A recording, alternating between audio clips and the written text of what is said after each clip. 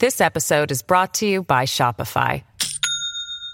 Do you have a point of sale system you can trust, or is it a real POS? You need Shopify for retail. From accepting payments to managing inventory, Shopify POS has everything you need to sell in person.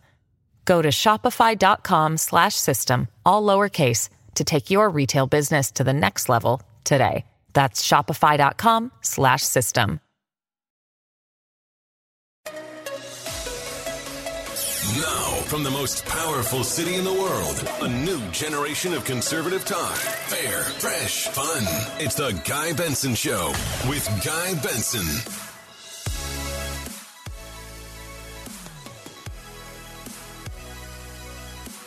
It is Monday, March 14th, 2022. I'm Guy Benson. Welcome to the Guy Benson Show, live from Washington, D.C., our nation's capital, and the Tony Snow radio studio at Fox News. Delighted to have you here every weekday, 3 to 6 p.m. Eastern Time. If you can't catch us live, which we do recommend, of course, but if you can't, there's a podcast for that. It is on demand. It is absolutely free every day. GuyBensonShow.com. We have a very special guest to get to here in just a moment.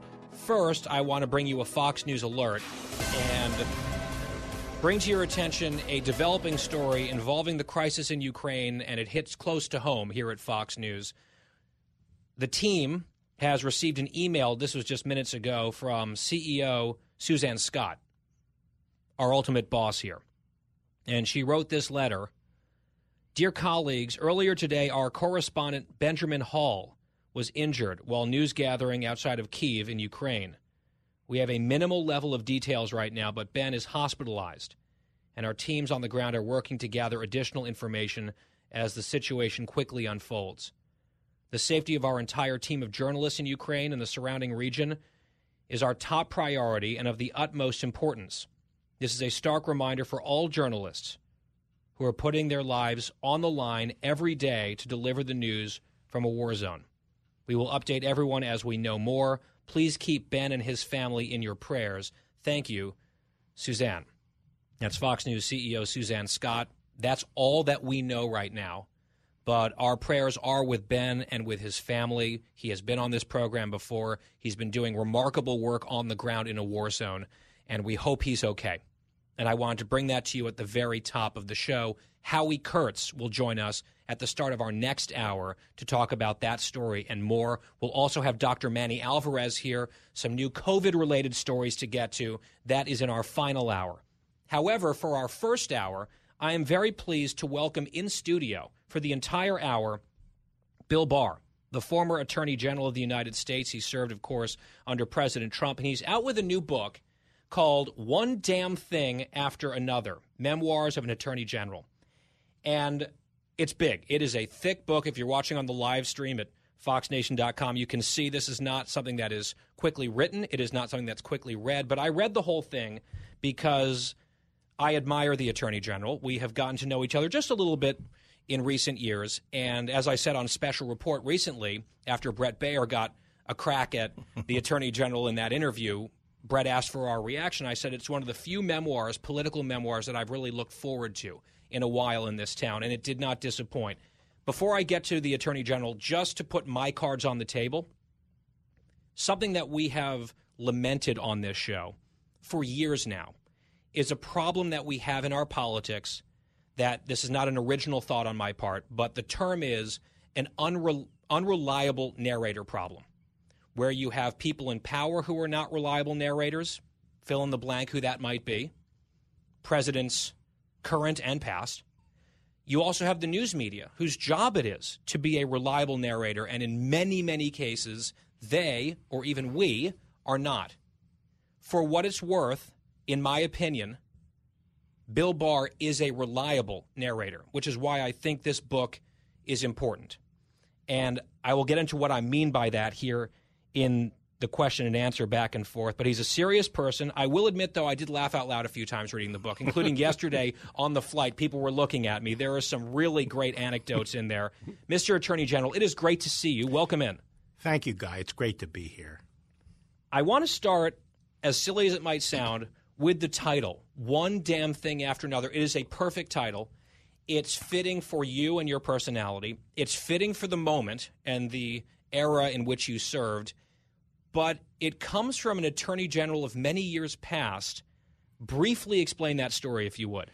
Yes, so when Ronald Reagan asked William French Smith to be his attorney general, Smith went to his the last Republican attorney general that preceded him, Ed Levy, who was a professor at the law school in Chicago and eventually head of the University of Chicago. So he was an academic, and he used to wear bow ties and puff a pipe, very much the part. And William French Smith said, so tell me about the position of attorney general. And he was expecting to get a long lecture about the rule of law and the unique role of the attorney general. And Levy puffed on his pipe, took it out of his mouth, and said, it's one damn thing after another. And from then on, attorneys general have always said to each other, that's what the job is, one damn thing after another. I have a feeling that mine was probably more that way than most. That was my thought, right? Levy died years ago, but I wonder, you could go back and tell him, sir, you have no idea. Because reading this book, it's pretty extraordinary. When I am really enjoying a hard copy book and preparing for an interview, I will make notes in the margin. And occasionally I will just draw an exclamation point on a page where I have that kind of a moment. The first exclamation point I wrote in the margin of your book was when you tell the story of how your wife found out that you were going to be Attorney General of the United States. We're skipping way ahead here, your childhood, your education, some very important roles in the Justice Department. But under President George H.W. Bush, you're going to become Attorney General. Big deal. You're a young guy for that huge position. She didn't know until it was announced on the radio after I had been announced in the Rose Garden. I was 41. I had been the deputy for Dick Thornburgh, a former governor of Pennsylvania, and he went to run for the Senate, and the president called me into the Oval Office and said, I'm going to make you Attorney General, and see if you can reach your wife, but I'd like to do it in the next half hour out in the Rose Garden because we were having a ceremony out there. And those were not the days we had cell phones, so she heard about it on the car radio. In the car radio. Like, I feel like you got to keep your hands at 10 and 2 at that point. Right. Stay on the road when you hear that. It's like, and you can't even rewind it, right? It's like, did I just hear that correctly? That's how your wife found out this huge career move had occurred for you. Yes. Now, the Bush era, because you were Attorney General during Bush 41, and there's some amazing stories in this book that we don't have time to get into, but bringing Noriega to justice, a guarantee that you made to a president of the United States, which is kind of a ballsy thing, but you followed through on that guarantee. The hostage situation at a prison involving foreign nationals who were being housed there, and the resolution to sort of like Hollywood level rescue story, the colossal mistake that you call a Supreme Court nomination by President Bush. There's a lot of major history in there. But I want to focus, at least for the remainder of this segment, on really the heart and soul of the job that you had, which was prosecuting crime. This is a very hot issue once again in the United States. Crime is on the rise. It was a real scourge at that time. Yes. You helped implement certain policies that you write literally reduced criminals, including hardened gang members, to tears. That's right. Talk about what you did in the 90s and then what you guys tried to do under the Trump administration as well with Relentless Pursuit and Operation Legend. And where we are now, because Americans are on edge, I think, for good reason. Right. Well, crime peaked in the United States in 91, 92 when I was Attorney General, my last year as Attorney General under Bush. And it had been going up. It had almost quintupled since 1960. It had just soared. And at that time, all the states had these revolving door systems of justice. The incarceration rates were actually going down as crime skyrocketed. And up until that time, the federal government had a very limited role to play in violent crime.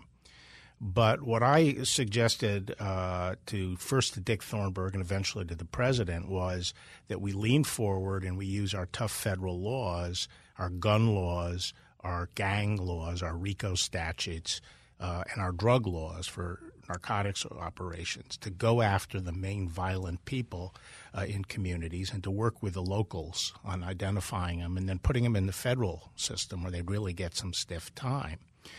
The story you're referring to happened with an anti-gang task force in Philadelphia. Philadelphia had, again, a revolving door system, and when the kids were arrested or the gang members were arrested, they'd be out on the street the next day. People wouldn't provide information. They were terrorized by them. And we went in there with this program, and we swept up hundreds of gang members. And one operation in particular, they were being marched through the neighborhood back to where they would be taken in the vans.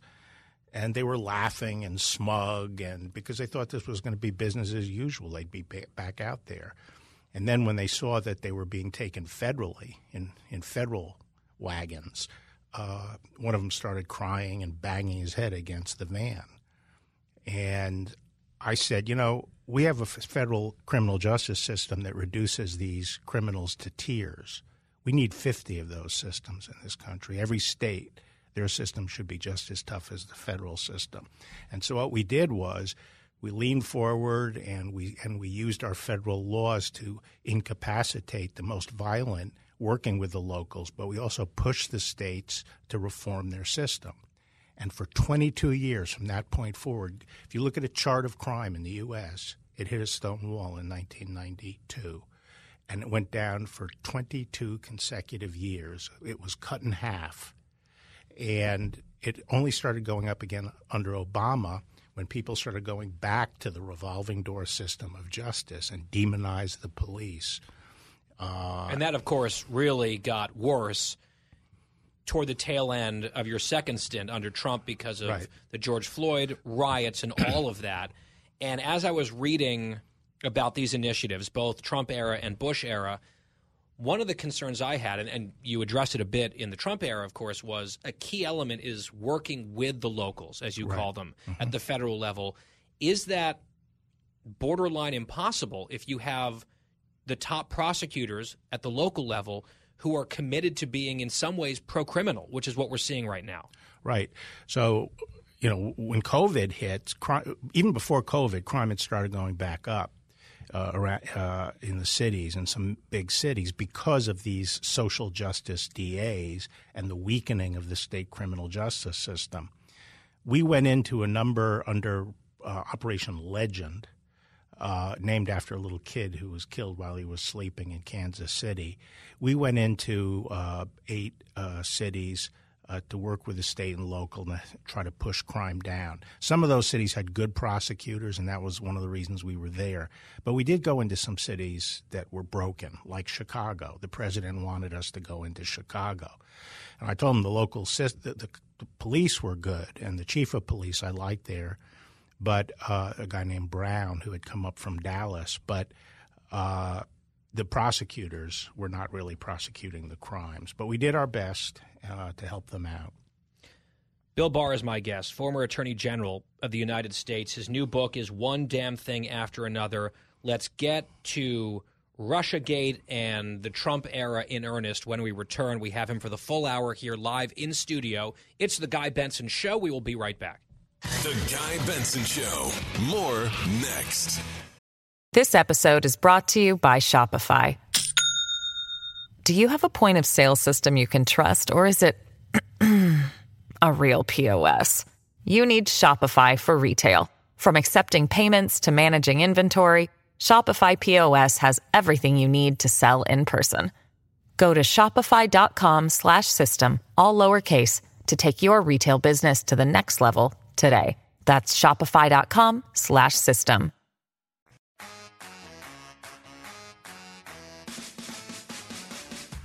I'm Guy Benson. On The Guy Benson Show, with me in studio live is former U.S. Attorney General Bill Barr. His new book is One Damn Thing After Another. And you are, throughout this book, extremely critical of the news media. Right. And you give some examples from your time under Bush 41 and then, of course, under Trump. And I wonder if you can pinpoint for us what you think the most unfair thing you can recall the media doing to both of your bosses at the presidential level, Bush and then Trump. Well, Bush, they brought Bush down. Bush, after the Gulf War in March of 1991, was at 89% approval rating. And through a combination of a big lie, sort of like Russiagate, the idea was that he had secretly armed Iraq and therefore doesn't deserve any credit for that victory. That was completely bogus, total lie, and was proven to be eventually. Then they also presented him as out of touch, that he had never seen a scanner in a supermarket. Again, a total lie. The video shows that he well understood what a scanner was, and he was remarking at the specific technology. Right, new technology. A new technology.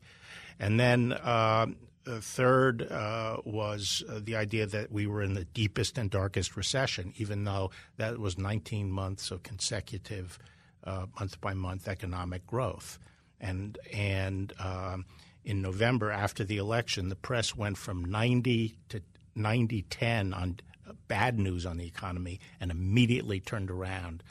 So it was good news. Their guy, Bill Clinton, by that point, was elected president. Right, and even though he wasn't president, he started getting the credit for the turnaround. So, I mean, that was I don't remember that stuff. Yeah. I was very young, and that was bad, but you write in the book, it has only gotten worse. Yes. That brings us to the present day. What was the most unfair thing you saw? Well, it was obvious. Well, it was Russiagate. I mean, Russiagate was a monstrous big lie, and it's had a lot of It hobbled the administration. It deprived a duly elected president of being able to run his branch of government and execute on the policies he had promised to deliver, and kept them on the defensive for over 2 years. But it had other ramifications. It fundamentally prevented the United States from a normal foreign policy engagement with Russia, trying to find some kind of modus vivendi with Russia. I mean, maybe it would have been possible to avoid the current circumstance. I don't know. But President Trump was unable to follow normal diplomacy with Russia because of it. We will get to more on Russiagate in the next segment. Quickly here, you had no intention of going back into government. Right. Your wife half-jokingly said she would divorce you if you did. Right. But then you did. I did. Because you felt an obligation. You talked about the process of how that happened and bringing your family on board. During the confirmation process, you mentioned 2 U.S. senators who refused to even meet with you, almost acknowledge your existence during your confirmation process. You had been unanimously confirmed previous time in the 90s. One of those 2 senators is now vice president, Kamala Harris. Just your reflection on that she wouldn't even meet with you at the time as a senator. What does that say in your mind? What did it tell you about her? Well, that she's hyper partisan and is not a fair-minded person. There were Democratic senators at the time who voted against you, but were secretly, at least, behind closed doors in Washington, happy that you were the nominee. Yes. Is that a weird thing to have people privately telling you, we're glad it's you, but we're voting no? It's a little weird, but it shows the malady at work these days, which is a lack of courage.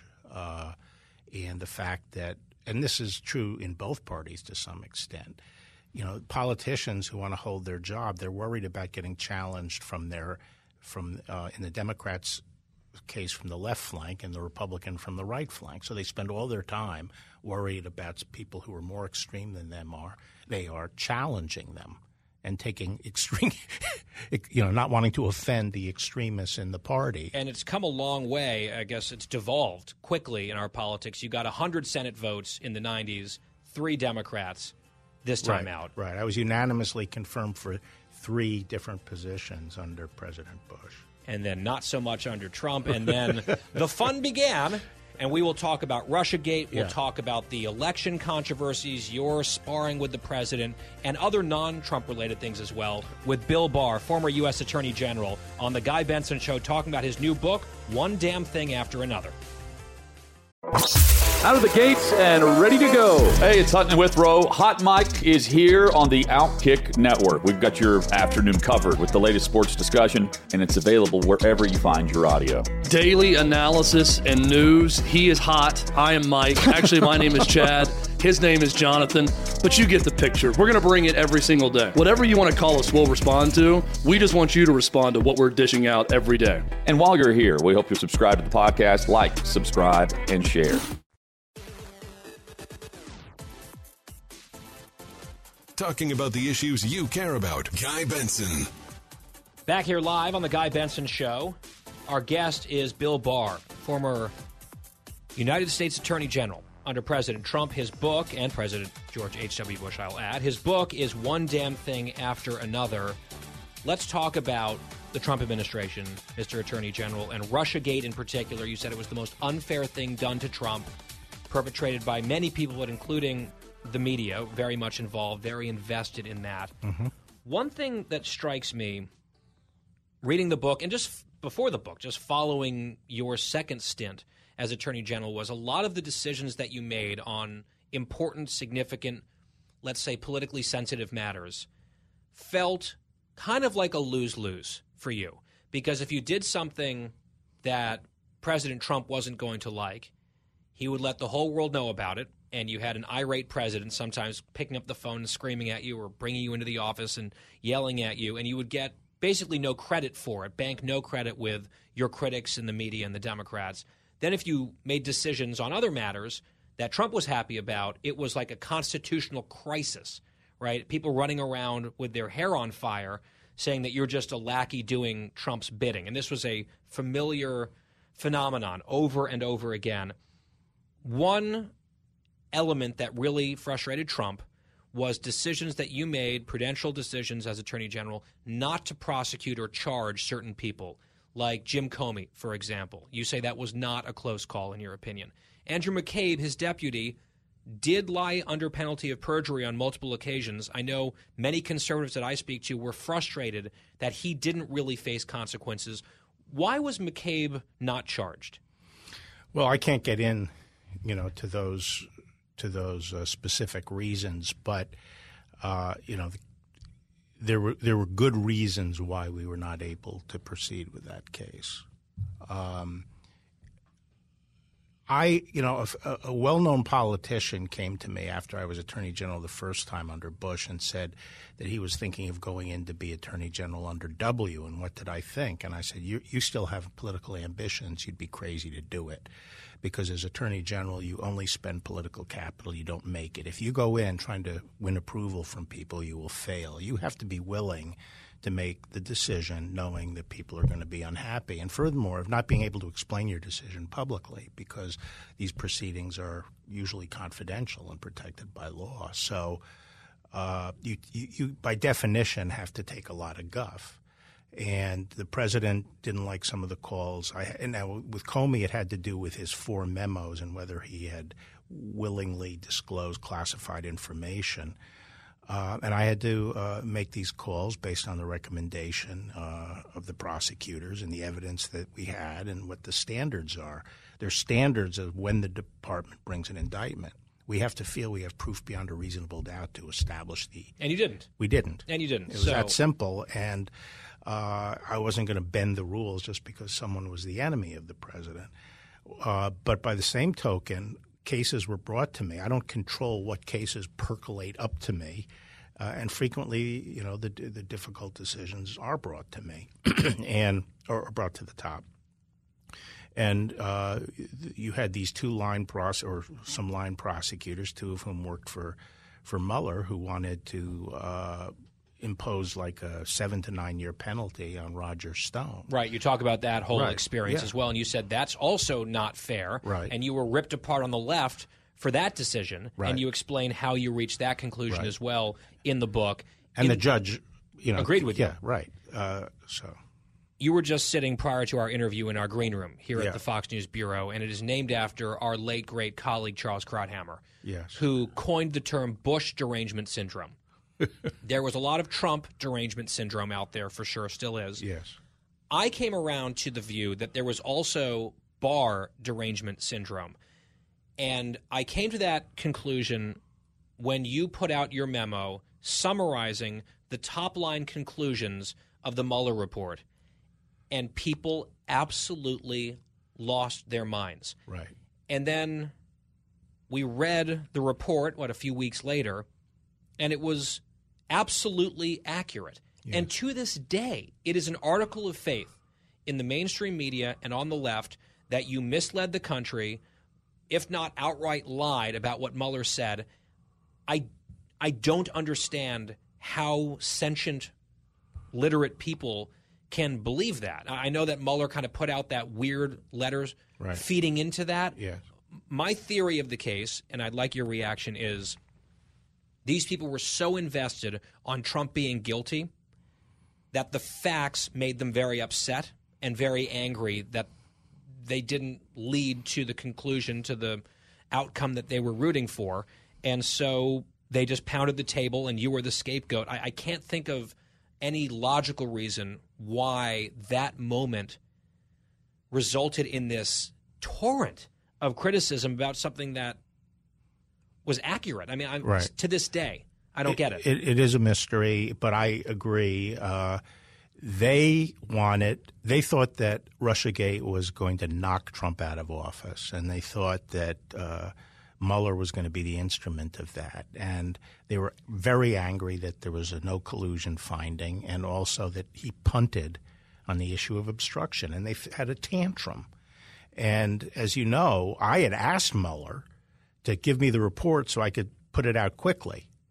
He didn't, and which meant there was going to be weeks' delay of redaction. He agreed to it and then didn't do it. He didn't do it. So when I got the report, we're talking about a 2 or 3 week period where we couldn't put out the report. A feeding frenzy. And in fact, that Friday, people were saying, unless the Justice Department puts it right out, it must mean that he's a criminal and he's going to jail. Going to jail and so forth. And the stock market would be affected. Our foreign policy would be affected. So I had to at least give the bottom line. And as you say, no one was misled. I accurately said that he did not exonerate the president. You even included that weird line of theirs, right? And I included that weird line. And in my book, I go over the headlines of the next day, which were clearly not misled. They said, there was no collusion, but the story's more complicated on obstruction. Barr says he's not exonerated and so forth. So, it was a tantrum. It was a tantrum. Are you surprised that John Durham's investigation is still going? No, not really, because people have to understand that he didn't get the IG's report on Crossfire Hurricane until December of 2019. So he came in really got going April, May time frame, but was focused on sort of little bunny trails that we had to clean up while we waited for the IG's report to be finished. So at the end of 2019, he gets the IG's report, which is all about the Inspector General, all about the FBI and the spying and so forth. And he gets to work on that. And then 3 months later, we have COVID. The grand juries across the country are shut down. So that delayed a lot of things. Plus, he's looking, and the term that you've used in interviews is his job, Durham, his tasked with the full waterfront of how we got to this whole Russia insanity to begin with. So there's a lot to chase down. You have been insistent, as you were just there, that the Trump campaign was spied upon. Right. It seems like more evidence has emerged of that recently. Yep. Just to give a sense of why the book title is so apropos, One Damn Thing After Another, you write that on July 24th, Mueller testifies before Congress, 2019. He did not do well, in my view. It was clear. It landed with a thud. This thing's over. Right. You guys clink glasses at the DOJ that night. Finally, we're freaking done with this stuff. The next day was the Zelensky phone call. That's right. And off to the races on the first impeachment. Wild. Not the second impeachment, which I want to get to here. Right. 2020 election, you insist and you make the case that Trump beat himself. And you talk about how you tried to intercede with the president from time to time and say, hey, you really ought to consider this. Often it fell on deaf ears. You walked out of a gathering watching the first presidential debate. You were so frustrated and disgusted by the way that was going. Ultimately, what happened. Trump lost the election. A lot of people have asked you, because your relationship with the president became frayed toward the end. Yes. Famously. You've come on a lot of different shows, TV, radio, et cetera. People ask you all about January 6th, President Trump, 2024. You've talked about, what you might consider doing in 2024.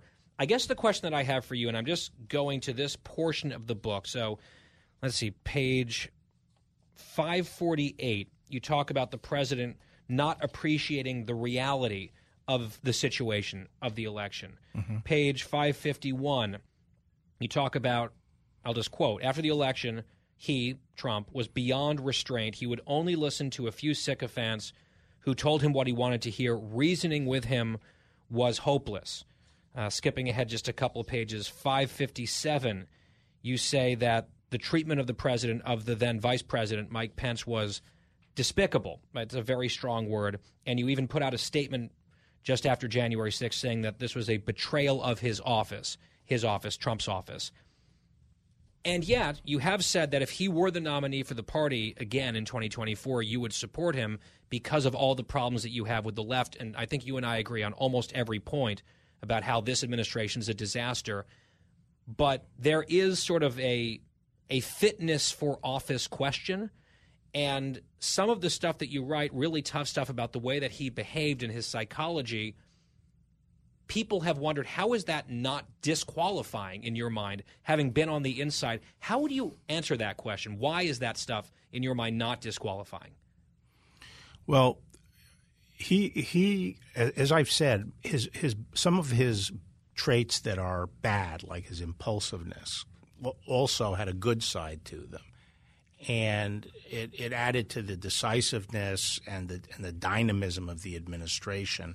And as long as there were people around, cabinet secretaries and White House staff, who could, prevent him from, taking things too far or going off in some cockamamie direction, things were pretty much on track. And up until the election, I was fairly satisfied with the record. I thought it was a successful administration. Well, even when you resigned, in your letter, yes, you listed accomplishments, and he told you, this is the best list of accomplishments that I've seen. Right. Summarize. And you're like, under your breath, maybe we should have run on this and not all this other craziness. Right.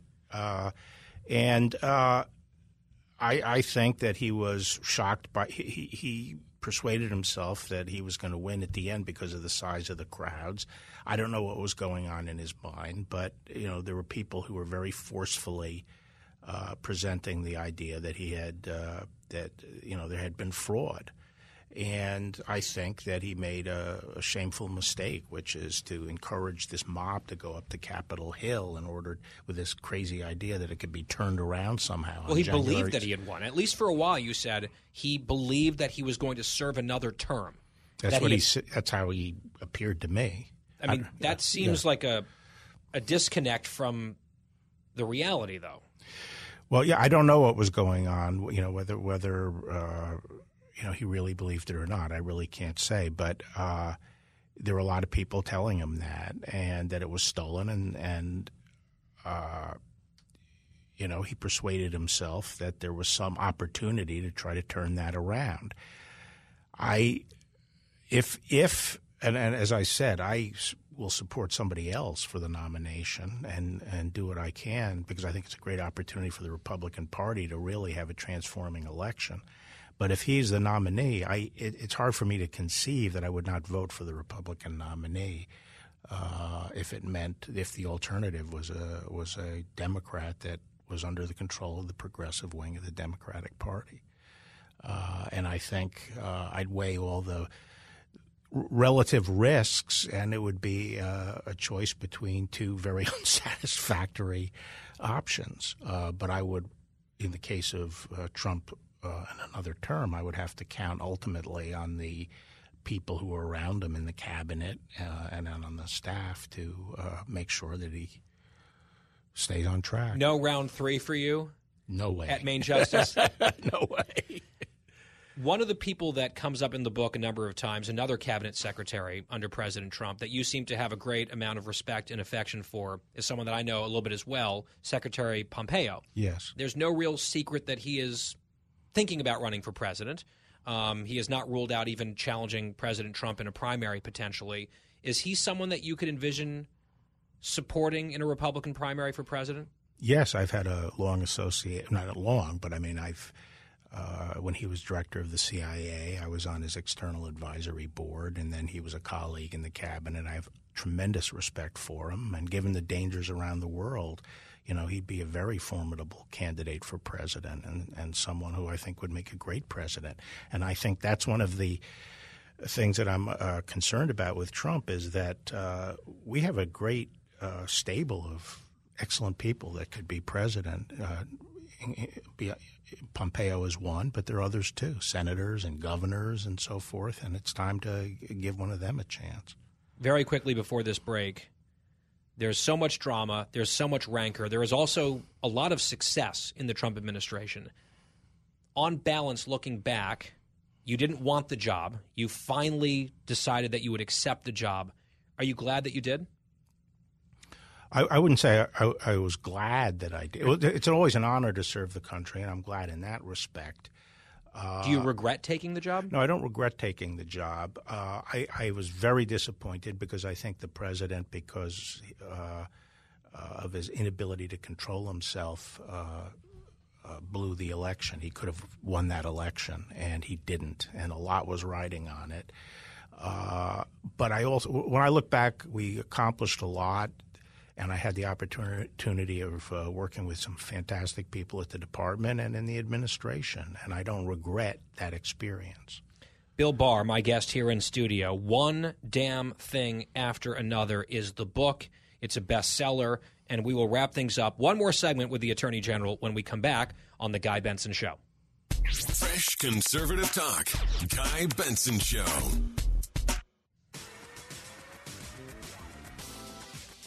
It's the Guy Benson Show, One Damn Thing After Another, the new book by two-time U.S. Attorney General Bill Barr, who joins me in studio. He's been here the whole hour. We only have a few minutes left, so quickly to conclude, your family must be delighted and relieved that this is all over.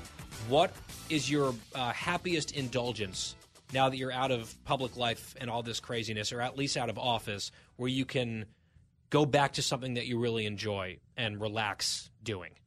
Well, I'm going to brush up on my bagpiping. You know, that's something I've done since I was 8 years old. That was going to be my last question. I had a bagpipe question. Right. I swear, it's written down right here. Yeah. So go on. Yeah, so since I was 8, I've played, and I'm going to get back into it, and now that I have the leisure time to do that. And I go hunting. 2 of my daughters like shooting with me. So you have, in the middle of the book, a lot of photographs, right, with you and various important people. And I was hoping that, because you have a piping photo of yourself, bagpiping. At 13 years old. Back in the day. Yeah. I almost got the sense, given the number of times you mentioned bagpiping in this book, that if you had your druthers, you bagpiping would have been on the cover of this book. That's true. That's true. Quickly, how'd you get into that? I just love the sound, and that's one of the interesting things about it. My father bought a record, and I heard it, and I was mesmerized. I need to do that. I need to do that, and I've loved it ever since. So. Well, maybe we can do a live performance on the air one of these days. Okay. Bill Barr was the Attorney General under 2 presidents here in the United States of America, most recently, of course, President Trump. His new best-selling book, One Damn Thing After Another. Mr. Attorney General, great to see you. Thank you. Thank you very much, Guy. Another hour coming up. Live from the most powerful city in the world. Unconventional talk from a fresh, unconventional conservative. Guy Benson Show.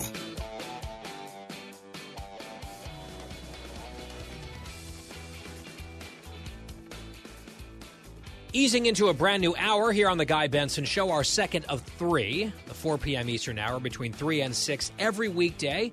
The Guy Benson Show is on the air and also free as a podcast on demand every day.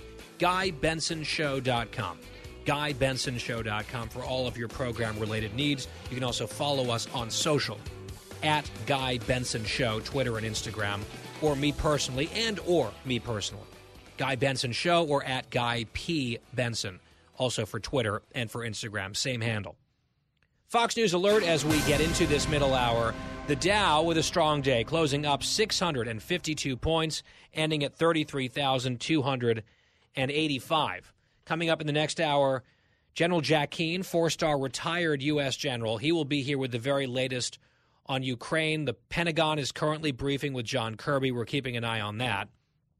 And we begin, and we're actually going to spend this whole hour on this next topic. And we're going to do an hour on it because I want to spend a good chunk of that hour hearing from you. We're going to take phone calls at 833-456-3600. 1300. You can write it down right now, toll free. We'll get to your calls after we sort of set everything up. I'll ask a question. But if you have a pen, you can just jot it down if you want to, commit it to memory. 833-456-1300. I'll mention it again a bit later. There was a poll from Quinnipiac.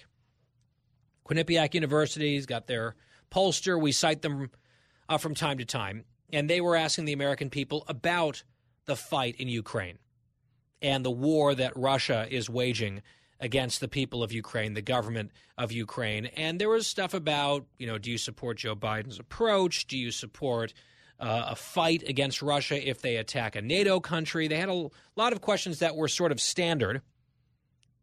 Then they asked a very interesting additional question.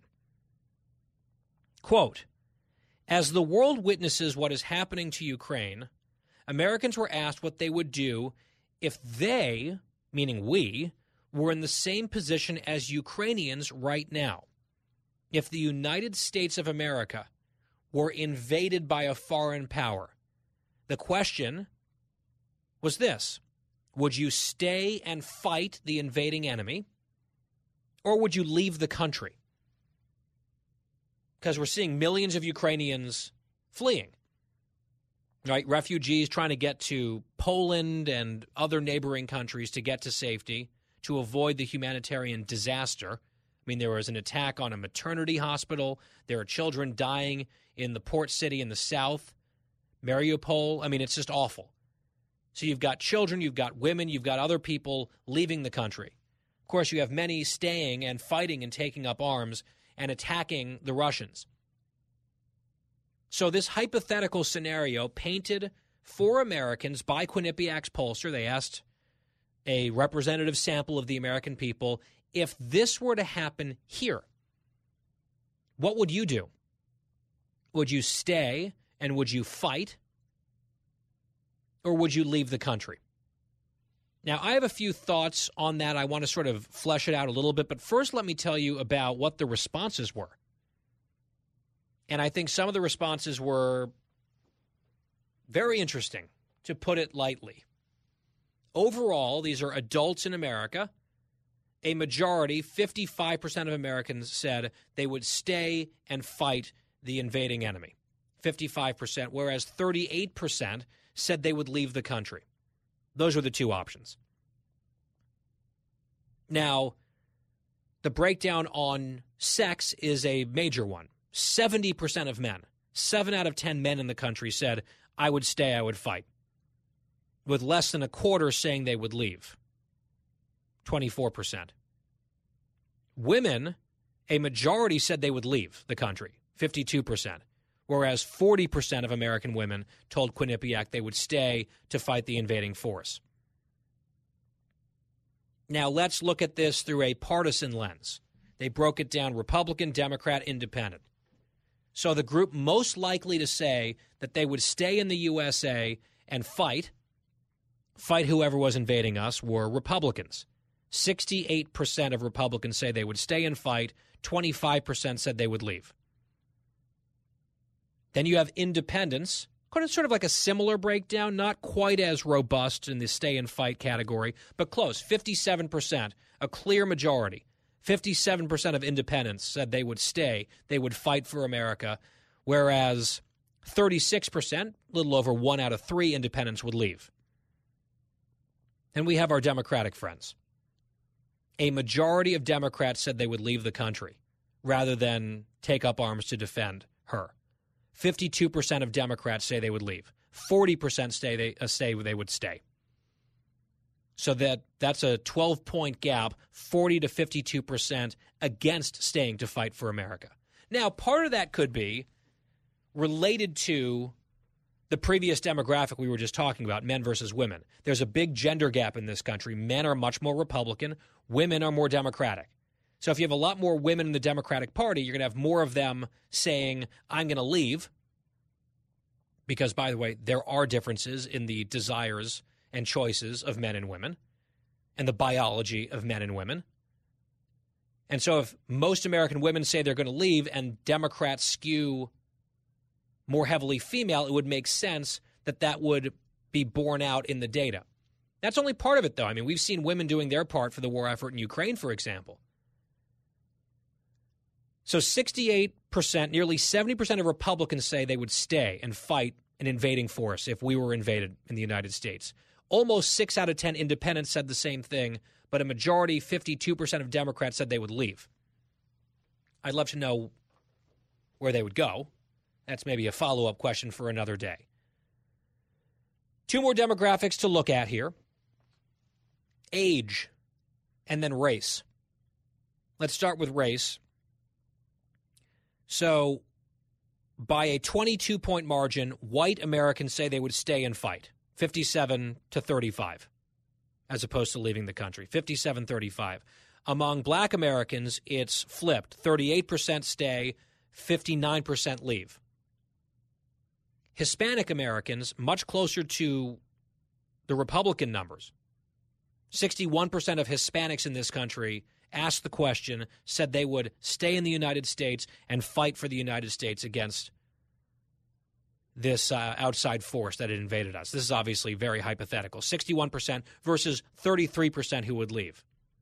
So that's basically a 2-to-1 margin. In fact, Hispanics have the biggest margin to stay and fight of any of the 3 ethnic groups, or racial groups rather, that were polled. And then on age, senior citizens, so above 65, it's still a majority who would stay and fight, 52-37. I think that when you're talking about vulnerable people in society, I think the more vulnerable you are, or the more likely you are to be caring for vulnerable people like children, the more likely it might make sense to think about leaving. So seniors are saying 52-37, they would stay and fight, but that's a pretty big number who would leave. In the 50 years old to 64 years old range, it's 2/3 say they would stay, 28% would leave. 35 to 49, my age range, it's 57-37, so a 20-point margin to stay and fight.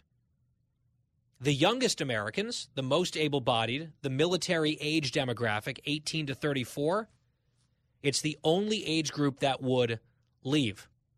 A plurality of young Americans would not stay and fight for the country. 48% would leave. 45% would stay. So it's closely divided, but a few more say they would leave than fight. And these would be the most sort of eligible fighters, the most formidable fighters, potentially, at least in theory, physically speaking. There's probably a whole rabbit hole we could go down thinking about the ages here and why young Americans are least likely to want to fight for this country in this hypothetical poll. Again, this is anonymous. You're just telling a pollster. Someone invades the United States. Do you fight them or do you leave?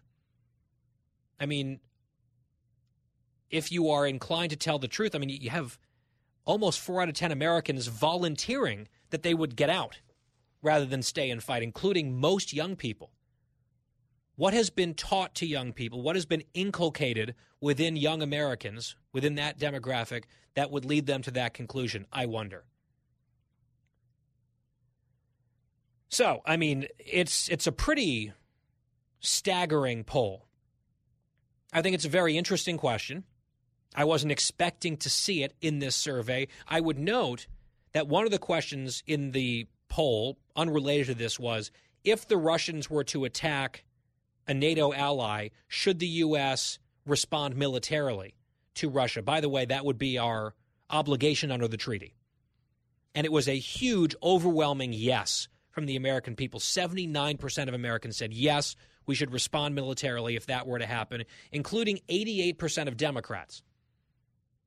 Now, I don't want to just pick on Democrats here, but I would like to maybe read some interviews with Democrats, 88% of whom say, yes, we should fight militarily against Russia over there if they hit a NATO ally. I agree, by the way, that's the treaty. That's the Mutual Defense Pact that we have entered into, and it is solemn and it is serious, and that Article 5 of NATO has been invoked one time ever on behalf of us after 9/11. So if the Russians attack someone over there, I think we'd have an obligation to go and fight the Russians. That hasn't happened. We pray to God that will never happen. 88% of Democrats and 80% of the American people generally say, yes, we should, but only 40% of Democrats say they'd be willing to fight for the country here at home if we were invaded. I just want to know what the calculus is there. Like, yes, let's go fight Russia there under these circumstances, but if a foreign army shows up on our shores, you're going to leave and not fight? I struggle with that one, I have to confess. So here's what we're going to do. I'm going to take a quick commercial break. When we come back, I kind of want to go around the horn here at the show, our team, just to get a sense of what they might do. Then I'm going to repeat the phone number, and we're going to get to your phone calls as well on this subject. Absolutely fascinating, fairly provocative, certainly thought-provoking for me, hypothetical poll question from Quinnipiac. Phone number, 833-456-1300. 833-456-1300. We will explore this further and get your take as we continue on The Guy Benson Show. The Guy Benson Show. More next.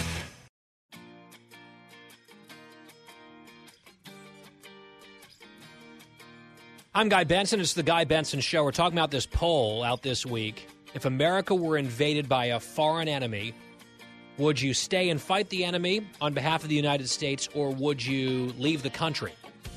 The poll showed 55% of Americans said they would stay and fight. 38% would leave. I would add a few other options here, by the way, when we start having this conversation in earnest, if you're going to sort of play this out in your mind. I think you can stay and fight, take up arms, be at the front lines. I think there would also be an option to stay in the United States and help the war effort in other ways, like we've seen some of the people building the bombs and the Molotov cocktails in Ukraine, that sort of thing.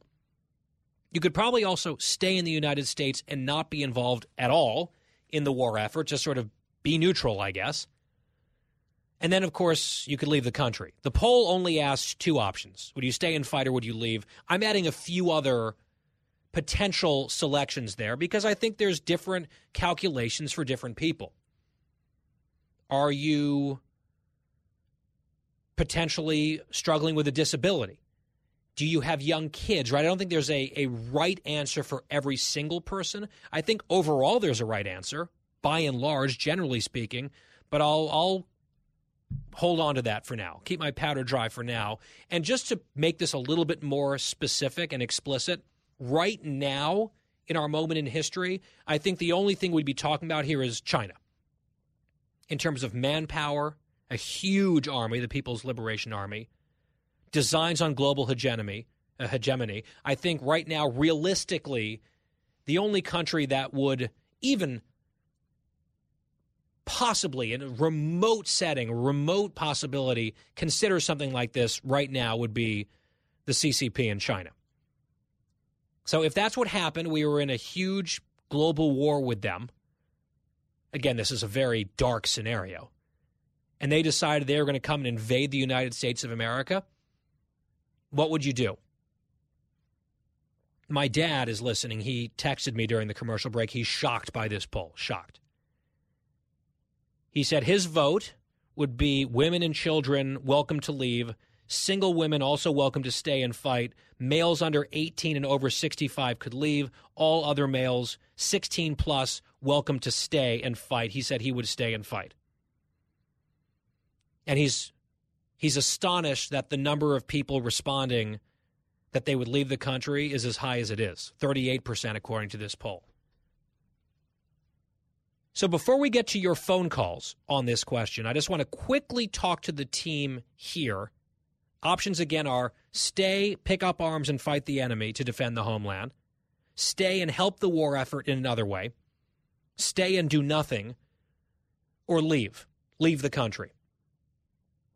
Quiet Wyatt, what is your inclination? Well, I am now War Wyatt. Right. But I would definitely stay. I would not flee the country, but I don't think I would go on the front lines. I don't know if that's necessarily my expertise, but I think I would help out in other ways, like maybe manning the desk at the Fox News channel, manning the turrets there. I think that would be my skill set that I would be able to give better than being on the front lines. Dan, what would you do? I have a lot of military history in my family, and I always regretted not joining the military. So it's one thing to say, but I think I would stay and fight. I think that would be my decision. All right, Christine, what would you do? first I would have to get Megan, somewhere safely. And then I think I would come back. Not only would I come back and fight, Guy, I would come back and head down to you, and I would fight with you together because we're best friends. No, thank you. We're just not really great under pressure over there, and I could just imagine it not going well. Maybe we could put you in the cavalry division. You could get on one of your favorite ponies and charge toward the enemy. But I think, in all seriousness, not to make too much light of it, you have a young daughter. I mean, you would make sure that she was somewhere safe and then join the literal resistance, not the political resistance, the resistance? I think in some way I would stay. If I couldn't just, necessarily fight myself, I would do something to help the efforts. Maybe I could pass If it meant making sure that your daughter was safe and the only option to keep her safe was to leave, would you leave? Yes, of course. Okay. So, I mean, again, there's no shame in some of the answers that you might give. Now, look, if you're someone who hates this country and you want to leave because you hate it and you're rooting for the enemy, I would say, yes, shame on you. But under this scenario, I didn't come up with it. This was a Quinnipiac poll nationwide. If America were invaded by an enemy, what would you do? The phone number here at the Guy Benson Show is 833-456-1300, toll free. 833-456-1300. I want to hear from you. You can say if you're male or female, your approximate age range. What would you do? Stay and fight, stay and do something else, or leave the United States if, let's say, Beijing decided to attack us? Your phone calls straight ahead. 833-456-1300 on The Guy Benson Show.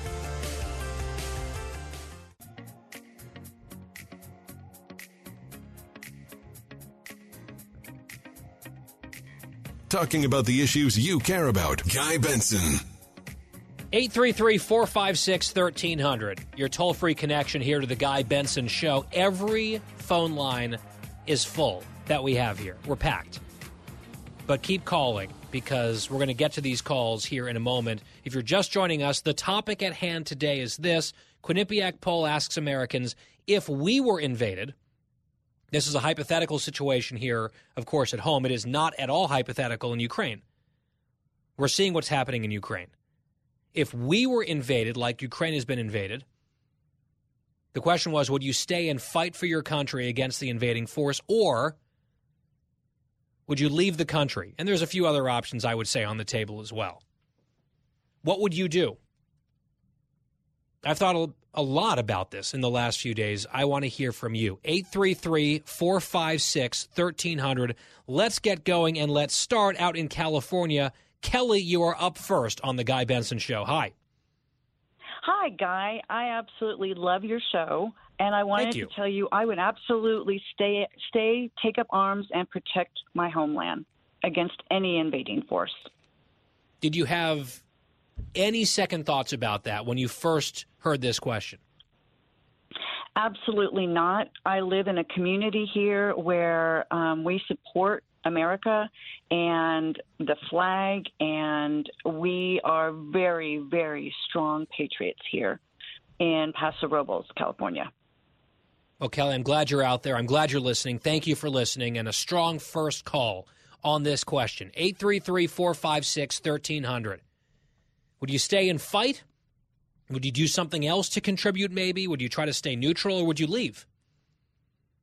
Faced with just those top options of staying and fighting and leaving, the poll of Americans says 55% would stay, 38% would leave. What about you? And why? 833-456-1300. Sean is calling from Fort Worth, Texas. Sean, welcome. Hey, thanks, Guy. I really appreciate it. Love the show. Just wanted to say I would definitely stay and fight for our country and our flag. I've had every family member that's a male in my family has been in the military except for me.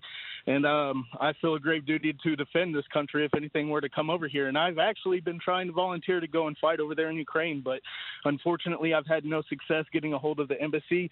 As you know, you would know that the calls and the website is just totally flooded. So, yeah. You know, I would do. Wow. So you've been actively reaching out, maybe contemplating a way where you could go over to Ukraine to help the Ukrainians. If that's the case, Sean, then this is a no-brainer. If the danger were here at home, you would obviously be one of the first people to sign up. I can't think of an American person that wouldn't want to stay and defend their country, as much freedom as they have here. And then they're seeing freedom trying to be stripped away from another country that people, that love freedom and love Americans. I mean, come on, it's a no-brainer, of course.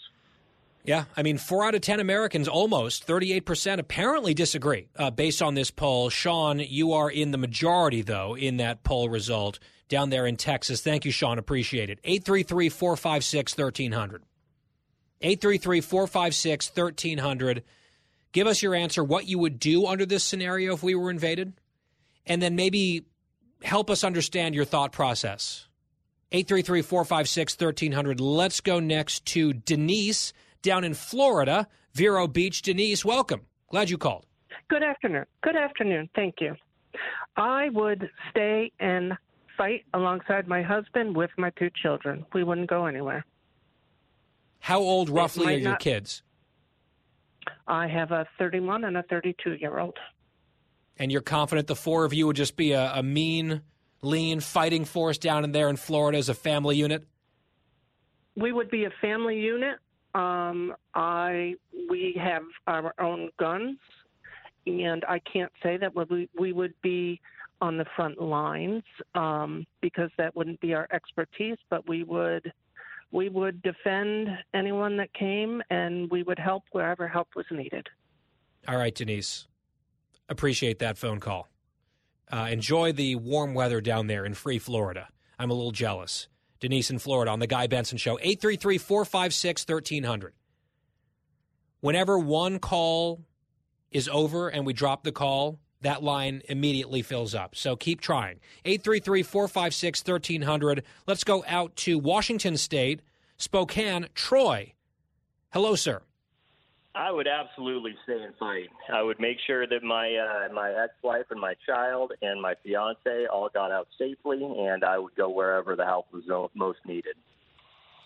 Well, that's very gallant of you, even with your ex. I think there's some people out there who'd say, I'd make sure my ex went to the front lines.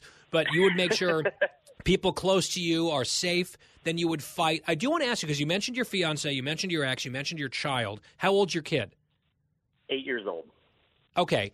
What would be your expectation for, like, women in this case? Or, what would be the youngest, like, if this is an existential threat to America with a foreign invasion, would it be 18-year-olds or up? What about, 16? I think, at some point in Ukraine, they're emptying prisons, of prisoners, come help us.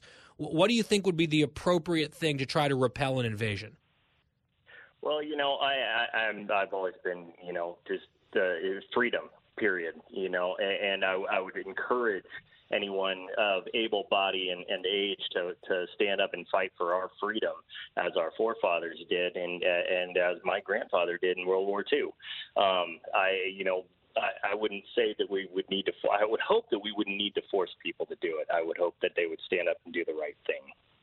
All right, Troy. Thanks for calling. Thanks for listening. 833-456-1300. Interesting calls, and I love the insight, the windows into how people are thinking and why they're thinking that way. Let's see. Connecticut, you're up next. Waterbury, it's John calling into the Guy Benson Show. John, what do you think about this? Good afternoon, Guy. Long-time listener, first-time caller. Awesome. Thank you. One thing that no one's brought up, our citizens are armed, not like anybody else around the world. We're armed. Or maybe some might be illegally, but there are a bunch that are legal. And I think if it came down to defending your property and people that you care about, you would dive in it head first and not even think about it. John, I think this is a really important point about the nature of the American people. If you're a foreign government or some foreign military and you're thinking about coming to this country to try to occupy this country, you are making, in my view, a huge mistake. We are people who jealously guard our liberties and our freedom. I mean, hell, we show up and make a bit of a ruckus at a school board meeting if we feel like they're doing the wrong thing. If you're invading us to come take over this country on our soil, on our ground, and to your point, with the amount of people in this country who aren't just armed, but armed to the teeth with a lot of training, not just military and ex-military veterans, law enforcement, just private citizenry, you are in for one hell of a nightmare if you try that here. That's just my little public service announcement for the Chinese, by the way, for the Chinese government, in case they're listening. Go ahead, John. Last word there. No, like I said, I mean, any American fights to protect their homeland. That's what freedom's all about. Yep. Amen. I like that. John, appreciate it. Thanks for listening. Thanks for calling. 833-456-1300. 833-456-1300. Let's see. Matt calling from Georgia, our affiliate down there, 106.3 Extra. Matt, glad you're here. I would absolutely stay and fight. And if these cowards that want to leave our country, bye. You have just lost your citizenship and all rights to this country. My son is currently stationed in South Korea. He would absolutely fight. My daughter, my granddaughter, my wife, everybody else in my family would stay and fight. And as far as the ages go, if you're going to stay, something is going to be done to contribute to those efforts, whether it's stitching, clothing, preparing food, whatever it may be. It's going to happen. Yeah, I think that last point. If anybody ever tries to come into this country, you will suffer a horrendous fate. Yep, I think that's exactly right. And your last point there was, I think, a really good one. There are ways to contribute and to help and be a patriot that doesn't necessarily involve, learning how to use an AR-15 and following some military commander. You can do, and this was like an all-in effort in World War II, right? Rosie the Riveter, all of that. I think that's what would be necessary for this insurgency, or a true resistance here at home. If anyone dared to come here, and if they were able to succeed on any level getting here, there would be hell to pay because of people like we just heard from Matt and his son who's deployed. And by the way, thank him, Matt, please, for his service. Good call. 833-456-1300. The calls are just flowing in.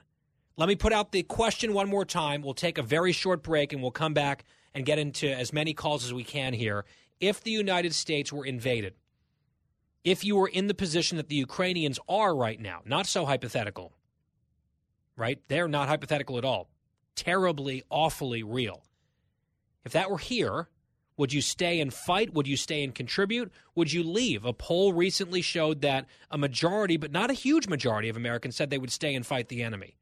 A lot of people say they would leave. What would you do? Think about it. Let us know. 833-456-1300. It's the Guy Benson Show. We'll be right back. Fresh conservative talk. Guy Benson Show.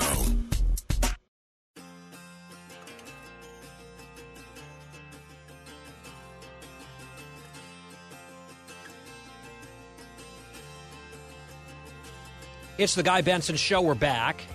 Quinnipiac, the pollster, asked the American people, produced this week a new poll, if the U.S. were invaded like Ukraine's been invaded, would you fight? Would you stay here and fight the invading force, or would you leave the country? Those were the two options that they gave, and the answers were 55 to 38% they would stay. Every age group would stay and fight except for the youngest Americans, a slight plurality of whom would leave the country. That's what they volunteered to a pollster. What would you do? That's our question here. 833-456-1300. Back to the very busy phones, packed lines. Amelia, listening on the Fox app, is in Utah. Amelia, very glad you called. Hey, love your show and your team. I would stay and support, of course, in any way I could. Maybe America needs to make a few improvements, but we are still the best that there is. But what's disconcerting and I don't understand is this 38%, where are they going to go? Yeah, I mean, just logistically speaking, Canada? I mean, some could maybe get to Canada, but that's a lot of people. That would be, off the top of my head, more than 100 million people. It's like, you're going to head for the exits because we're under siege. I mean, good question. Where are you going to go? Thanks for that call, Amelia. Appreciate it. 833-456-1300. 833-456-1300. Carlo in Pennsylvania. Carlo, what would you do? Well, you could find me in central Pennsylvania. I'm ready. I'm a physician assistant, and I'll be glad to put on a trauma pack and grip a gun for our country to continue the fight for freedom.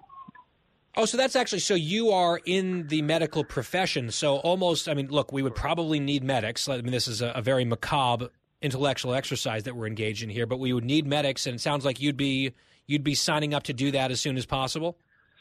Absolutely. I think it would be a great opportunity. There'd be nothing I would do to help with this country. Okay. Good call. Carla, thank you out there. Thank you for being out there. Glad you're out there. Keep it up. Thank you for listening as well. 833-456-1300 here at the Guy Benson Show. Let's see. Let's head to the Deep South. Alabama, JR, you are up next, sir. How you doing, Guy? I appreciate you taking my call today. Sure. I just wanted to say I'm a two-time vet, war vet, once in Kosovo, Albania in 99 when it kicked off. I was with 5th Corps Artillery out of Germany, and again in 2003 to crit Iraq with 124 Signal out of Fort Hood, Texas. Well, thank you. Thank you for that. Absolutely. Here's the deal. If you don't pick up arms against an invader, you're going to become a citizen of that nation. I mean, if you want to become a citizen of whatever nation is invading us, that's up to you. But as a citizen of this nation, you need to fight for this nation. And you had another caller that said it, and I applaud them for this. There's other ways of giving. You know, if you watch these videos of the Ukrainians right now, there's old women who are sewing fabric to make camouflage. You know, there's a way to give to your country, whether it's fight or not. You know, and I also go ahead. I'm sorry. No, please finish the thought.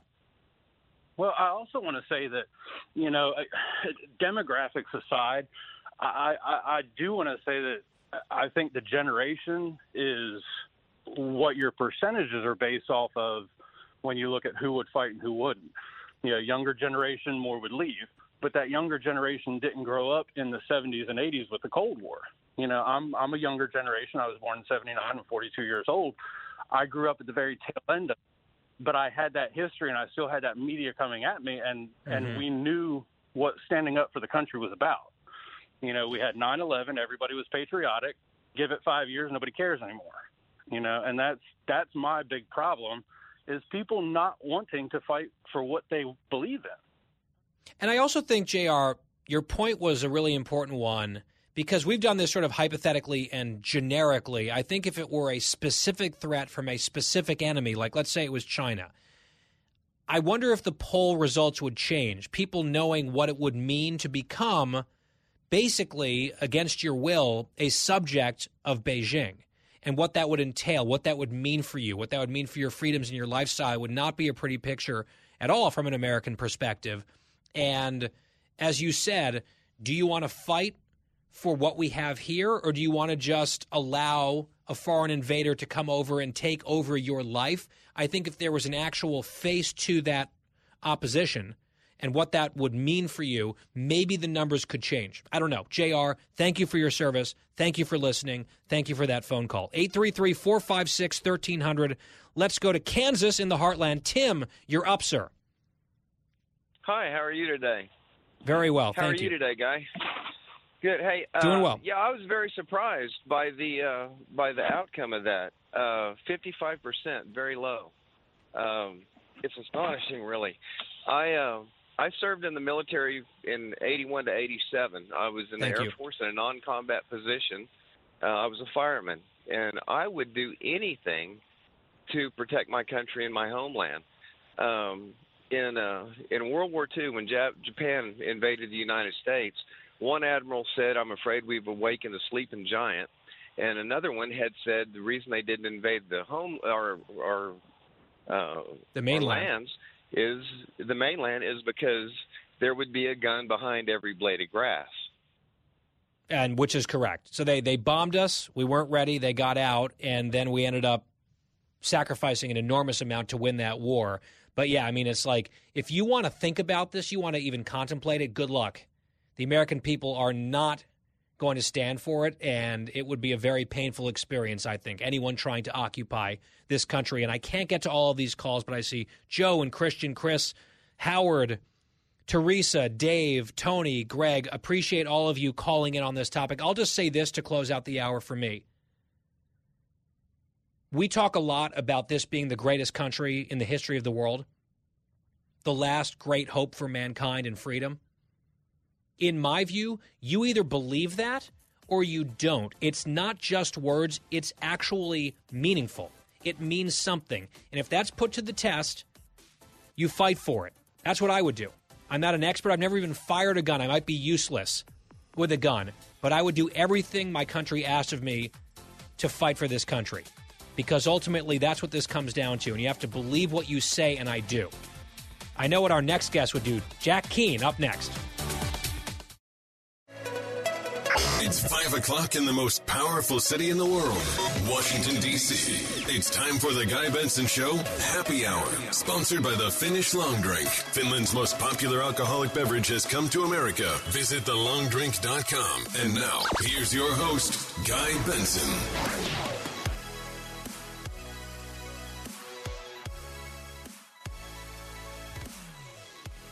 We are into the happy hour on the Guy Benson Show. Thank you so much for tuning in. 3 to 6 Eastern every day. GuyBensonShow.com. If you miss any of the show as we air, podcast, free, on demand every day. GuyBensonShow.com, FoxNewsPodcast.com, or wherever you get your podcasts. And this hour is sponsored by the Finnish Long Drink, which is terrific. You should try it out if you haven't already. If you're 21 plus only, TheLongDrink.com. They're expanding 8 new states in the last few weeks. Still more to come. TheLongDrink.com. Always drink responsibly. Well, as we begin our final hour, I want to delve into a few issues that would qualify as woke tales for sure, but for this first topic, I don't want to play the woke tales jingle because I feel like this is actually too serious for that. We will get to it probably in the next segment with a few other more run-of-the-mill examples, but this is alarming, what I'm about to read to you.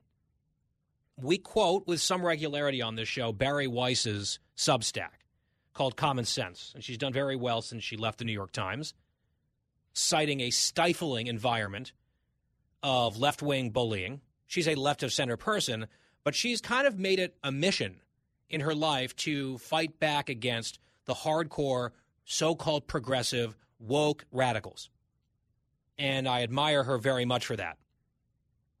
And when she has certain people that she brings in to publish their work on academia, on medicine, on corporate America, there's a whole array of elements of our society that are being penetrated and slowly taken over by this really totalitarian mindset.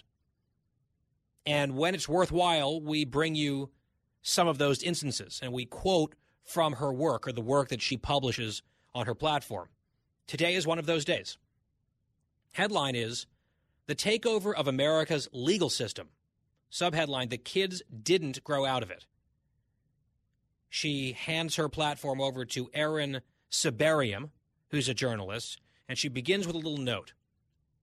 A note to the reader, which I'm going to read to you in a second. But first, this comes in the context of the mess, the melee at Yale Law School that we talked about last week, where there was a panel about the First Amendment with a conservative guest from a conservative organization and a lefty guest from a lefty organization, and they had actually taken the same position in court on a constitutional issue, and the Federalist Society brought them to Yale Law School to talk about it. And because the conservative organization is socially conservative and pro-religious liberty, and sometimes has taken positions that I would say fairly can be described as hostile to LGBT activists or LGBT rights, there was a massive hubbub at Yale Law School about the circumstances surrounding this panel. That someone from Alliance Defending Freedom could step foot on campus and be given a microphone was too much for some of these supposedly elite law students to bear. So they showed up, they shouted this person down, they carried on, they were eventually thrown out of the room, and then were screaming and shrieking and pounding on the walls just outside of the room as to drown out what was being said inside the hall. We told you about that. There's been a little skirmish about it on social media. It's certainly a big story in New Haven at Yale. But this goes to a radical intolerance that is not just a fringe movement of a small percentage anymore. It is increasingly dominant in some of these places. And then that mentality is being exported elsewhere in our society and elsewhere within the legal community. And that is extremely alarming, and that's what Bari Weiss gets to in her little introductory paragraph. She says, if you're a common sense reader, you are by now highly aware of the phenomenon of institutional capture. From the start, we have covered the ongoing saga of how America's most important institutions have been transformed by an illiberal ideology and have come to betray their own missions: medicine, Hollywood, education. The reason we exist, she writes, is because of the takeover of newspapers like the New York Times. So we've lost a lot, a whole lot. But at least we haven't lost the law. That's how we've comforted ourselves. The law would be the bulwark against this nonsense. The rest we could work on building anew. But what if the country's legal system was changing just like everything else? Today, Aaron Sibarium, a reporter who has consistently been ahead of the pack on this beat, offers a groundbreaking piece on how the legal system in America, as one prominent liberal scholar put it, is at risk of becoming a totalitarian nightmare. So I'm just going to read excerpts from this because it's a very long piece and you can go check it out for yourself. But we'll start in law schools. Sibarium writes, the politicization and tribalism of campus life have crowded out old-fashioned expectations about justice and neutrality. The imperatives of race, gender, and identity are more important to more and more law students than due process, the presumption of innocence, and all the norms and values at the foundation of what we think of as the rule of law. Critics of those values are nothing new, of course, and certainly they are not new at elite law schools. Critical race theory, as it came to be called in the 1980s, began as a critique of a neutral principle of justice. The argument went like this: since the United States was systemically racist, since racism was baked into the country's political, legal, and economic and cultural institutions, neutrality, the conviction that the system should not seek to benefit any one group, camouflaged and even compounded that racism. He's describing, summarizing critical race theory, the narrow definition, not the broader umbrella of race essentialism and racial curricula. He says, under CRT in law schools, the only way to undo it, to undo the harm, was to abandon all pretense of neutrality and to be unneutral. It was to tip the scales in favor of those who never had a fair shake to start with. But critical race theory, until quite recently, only had so much purchase in legal academia. At first, the conventional wisdom held that it was just a few college kids, a few spoiled snowflakes who would grow out of it when they reached the real world and became serious people. This is something I've been warning about now for years, this mistaken assumption. That did not happen, Sibarium writes. Instead, the undergraduates clung to their ideas about justice and injustice. They became medical students and law students. Then 2020 happened. All of a sudden, critical race theory was more than mainstream in America's law schools. It was mandatory. Starting this fall, Georgetown Law School will require all students to take a class on the importance of, quote, questioning the law's neutrality and assessing its differential effects on subordinated groups. That's according to university documents obtained by Common Sense.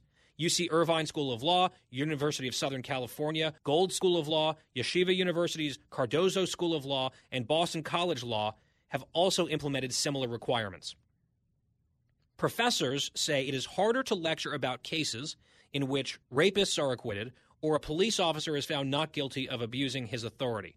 One criminal law professor at a top law school told me he's even stopped teaching theories of punishment because of how negatively students react to retribution, the view that punishment is justified because criminals deserve to suffer. Quote, I got into this job because I like to play devil's advocate, said the tenured professor, who identifies as a liberal. I can't do that anymore. I have a family. The implication being he fears for his job because he understands what the mob is capable of. The story goes on. Other law professors, several of whom asked me not to identify their institution, their area of expertise, or even their state of residence, were similarly terrified.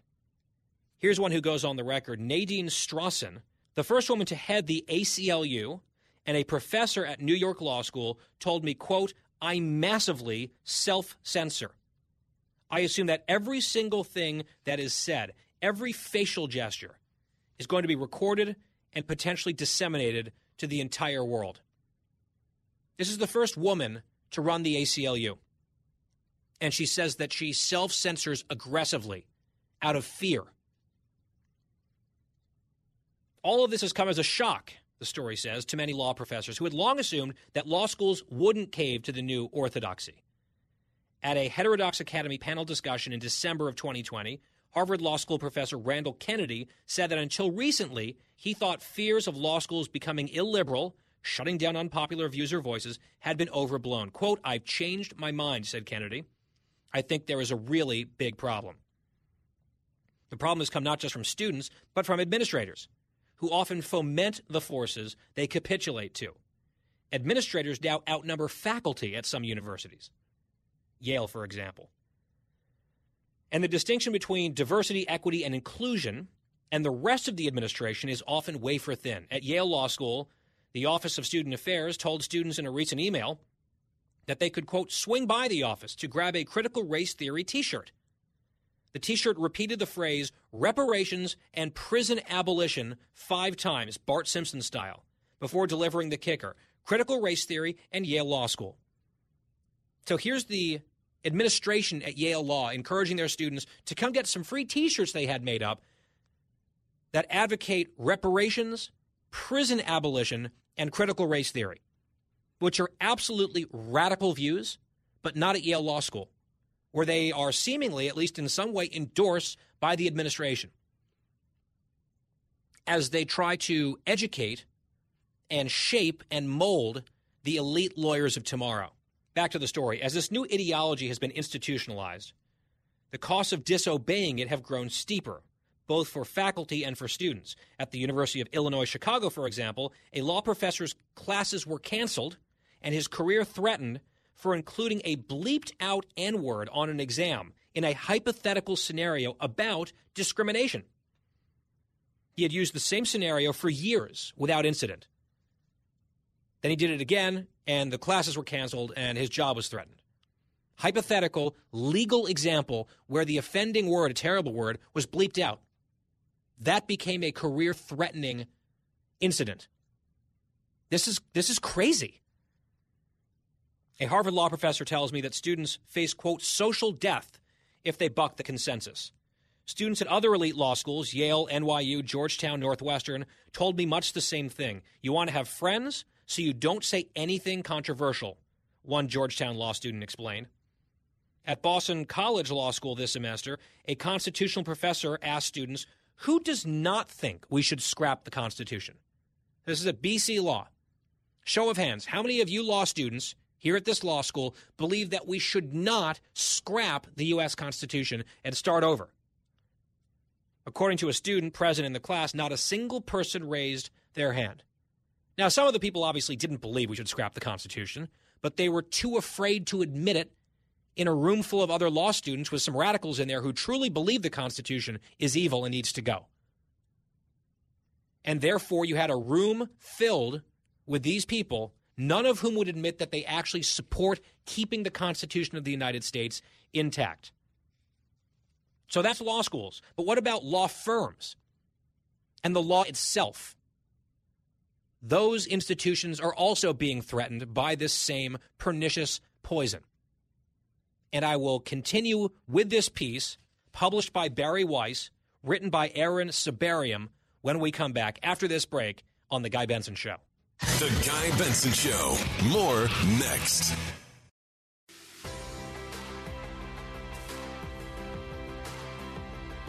Back here on The Guy Benson Show.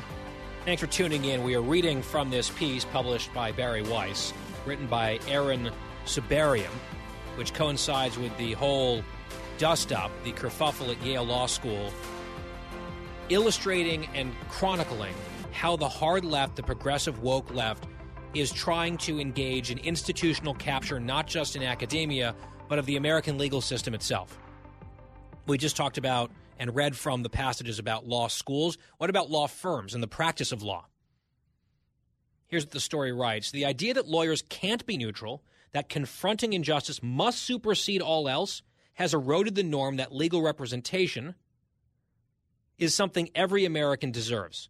Quote, partners in law firms are being blindsided by associates who they think are liberals in their own image, an attorney in Washington, D.C. told me, but they're not. the associates want to burn the place down.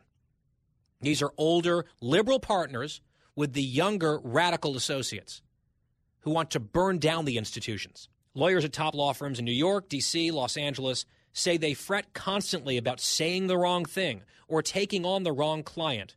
Quote, it's much worse than McCarthyism, says Alan Dershowitz, professor emeritus at Harvard Law. McCarthyism, he says, was a reflection of dying old views. They were not the future. But the people today who are imposing litmus tests for who they represent, they are the future. Since 2011, law firms have been pressured to drop or turn down a long list of clients: fossil fuel companies, foreign universities, a GOP-controlled House of Representatives, employers challenging vaccine mandates, and, of course, Donald Trump. These pressures, both internal and external, have had a chilling effect. If defending anti-vaxxers can cost you business, law firms reason, imagine the blowback of defending a transphobe or a racist. Quote, it doesn't even occur to people to take controversial cases, one lawyer in D.C. said. Religious liberties cases, for example, are, quote, totally off the table. I wouldn't even think to bring it up. Another lawyer who specializes in First Amendment litigation described being forced to turn away a client with far-right views because the firm thought any association with the client, even if the claims advanced were meritorious, would be bad for business. Now, I remember, and actually it's an issue in the confirmation hearings right now happening for the Supreme Court nominee, when lefty lawyers raced to represent al-Qaeda terrorists at Guantanamo Bay, citing this grand tradition in American law, all the way back to John Adams, that even deeply unpopular clients need rigorous and deserve and have a right to rigorous representation. And they said, we might not like these terrorists, but damn it, we're going to defend them because that's the American way. Those same big law firms and law schools that were cheering on people defending al-Qaeda clients and defendants, and I agree that under our system, everyone deserves a defense, they are saying we cannot countenance anyone that we're associated with taking on clients that we find to be unwoke. Now, Islamist terrorists certainly are unwoke, but they sort of have a special carve-out on the woke totem pole of privilege. But, very conservative or right-wing people, that is something that they cannot handle, that they cannot abide. And therefore, these litmus tests occur, and there's a lot of self-censorship and self-selection happening out there. Last note from this piece, published by Barry Weiss.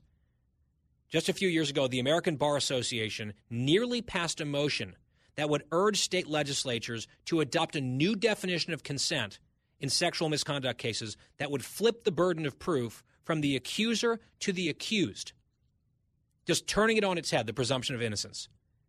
It looked like they were going to pass this motion. A few people then backed away. It failed, but nearly 40% of the American Bar Association, before it's been completely radicalized with a new generation, voted for that proposition. It's not just undergrads, it's not just law students, it is law firms and the law itself. Our fundamental principles and systems under attack by the woke left, which is why we focus on these issues as often as we do. It is a clear and present danger to the republic. We lighten things up next on The Guy Benson Show.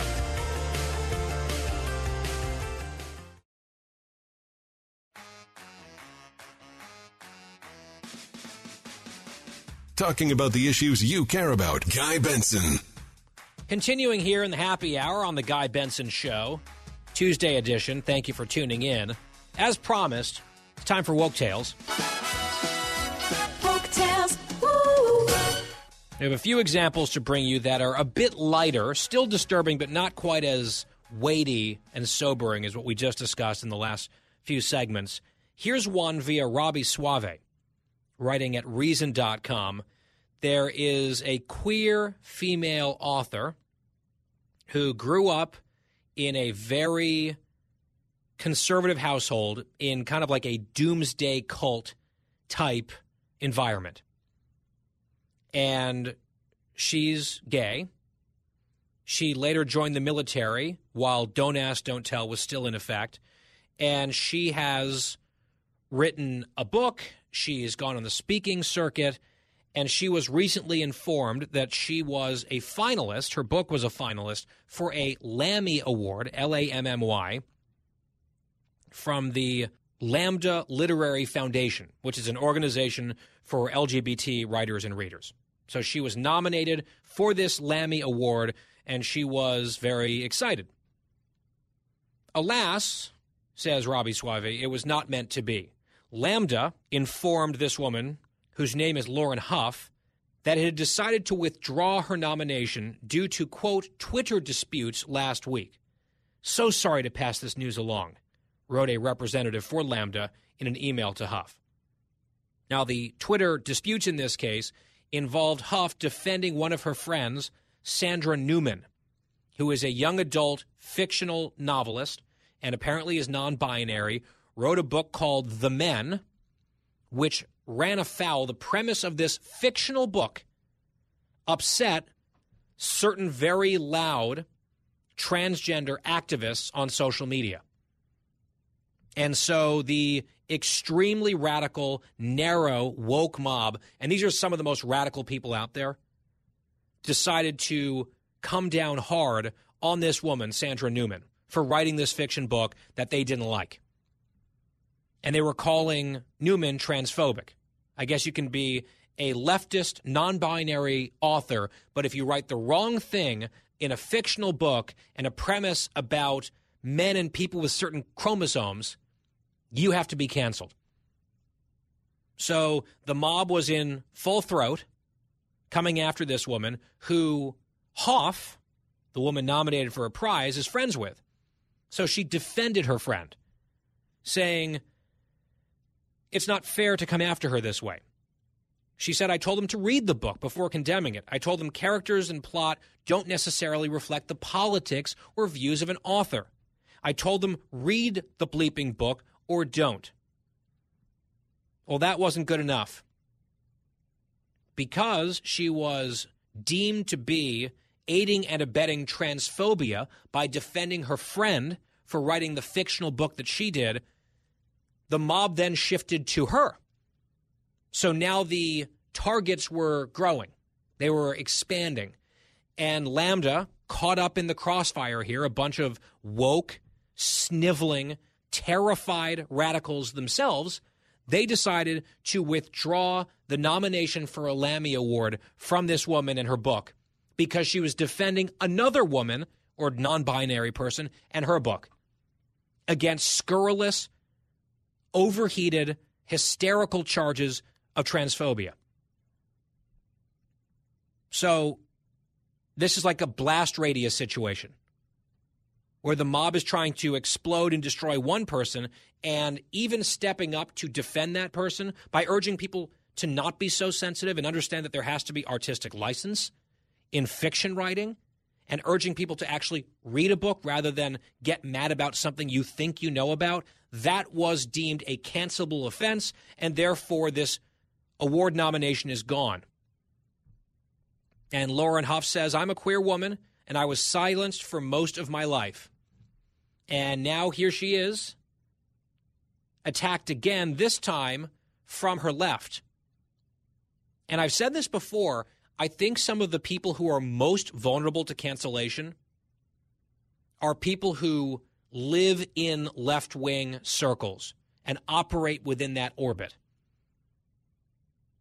Because if you buy into the left-wing, hardcore, progressive woke premises on some level, if these are the people that you're constantly tiptoeing around and that's your milieu, you are the closest person where they can grab a club and beat you with it, which is why everyone over there, seemingly in these types of institutions, constantly walking on eggshells, worried about what they might say, what they might admit, what they might accidentally convey in some way that could blow their lives up. And there's a lot of people just itching to detonate that TNT. Even for people supposedly from their own communities on their own side. Even in some cases, their supposed friends. Now, I think we have some of this bad impulse on the right. Of course, we have leftists who come after the right and try to get us canceled. But at least on the conservative side, when leftists show up with pitchforks and torches, metaphorically or literally. We've got a lot of people on this side willing to vociferously defend us and each other against this stuff. Give us at least a fighting chance. Whereas on the left, once you've been marked for cancellation, people scatter. And all of a sudden, you're very alone, watching your life and your reputation and your name dragged through the mud by your fellow comrades. Is this a way that you want to live your life? I ask my liberal friends. And if not, you don't have to become conservative necessarily, but you've got to do what Barry Weiss is doing and fight these illiberal people. Here's one more story in the Woke Tales catalog, and it comes to us via Jason Rantz. You see him all the time on Fox. He comes on this show. He's got a show on our great affiliate out in Seattle, KTTH. A Seattle group is hosting racially segregated theater performances and has received $100,000 in tax dollars to support the program.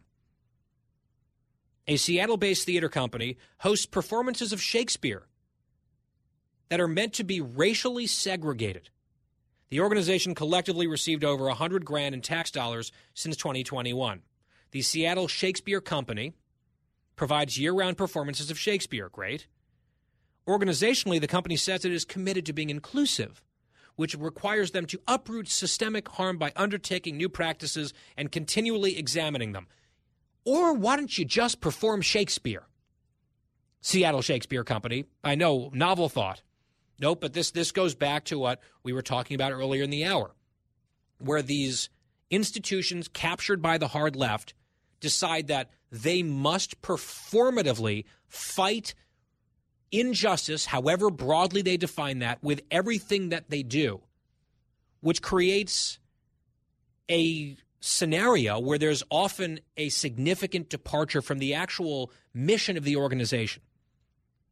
So with this example, in this case, one of the tools to be more inclusive at the theater are hosting performances that are exclusively for the so-called BIPOC community, Black, Indigenous, People of Color, where they want segregated audiences, where they want certain performances only attended by people of color, and they're asking white people, in the name of inclusivity and equity, not to show up.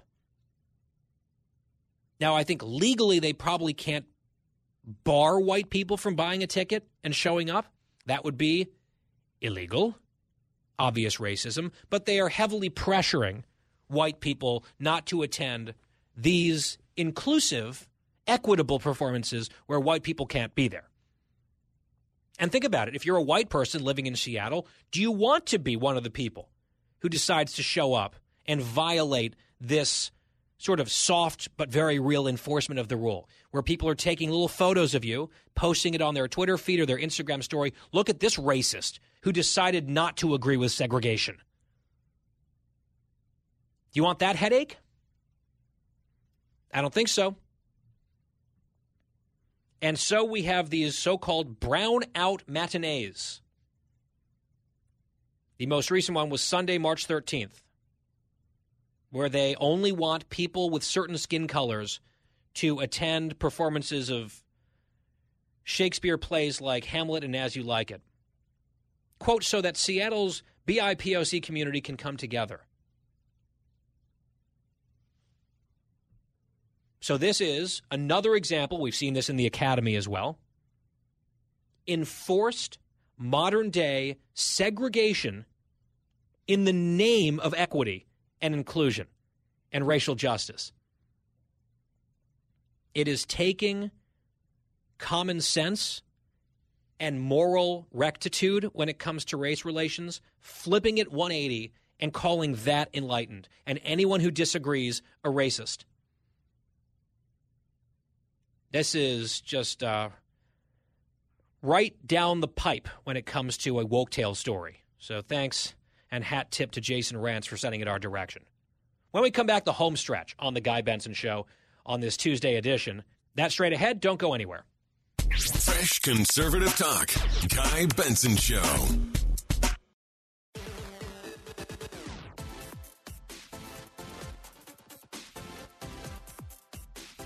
Home stretch.